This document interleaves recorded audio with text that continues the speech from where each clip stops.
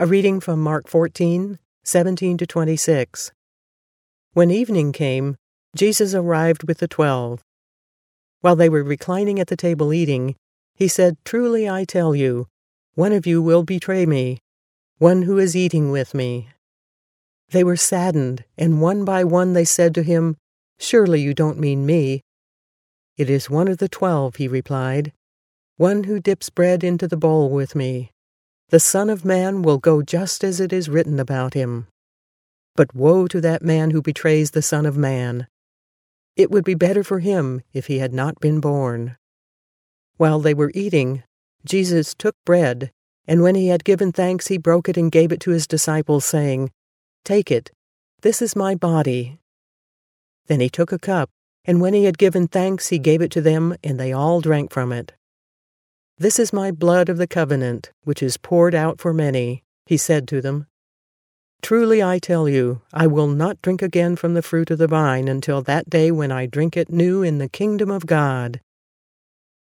When they had sung a hymn, they went out to the Mount of Olives.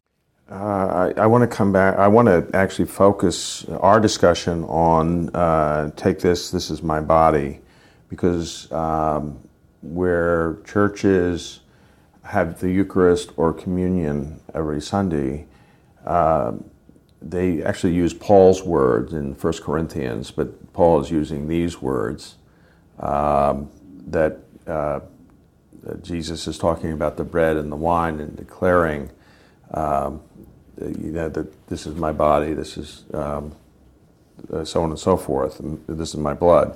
But what I love about this, at the very end, they sung a hymn. I love how specific, how detailed the Gospels are. That's a little thing that's just a little, almost an afterthought. But it really locates you right there. It puts you in the room, and it gives you the details of exactly what was going on that I think, again, bring an authenticity and a reality to this event that actually happened. Oh, and also the whole idea that Jesus is fulfilling the Passover requirements, because this was part of the tradition of the Passover. You would finish the meal with the singing of a hymn, and that this is added on the spot. It's also interesting that Mark is the one gospel that we get most of our information from, or all of our information from Peter. Mark is the scribe of Peter, and it's the first gospel written. And you almost feel in these moments Peter just kind of there, taking it all in. And that declaration, this is coming out of his experience.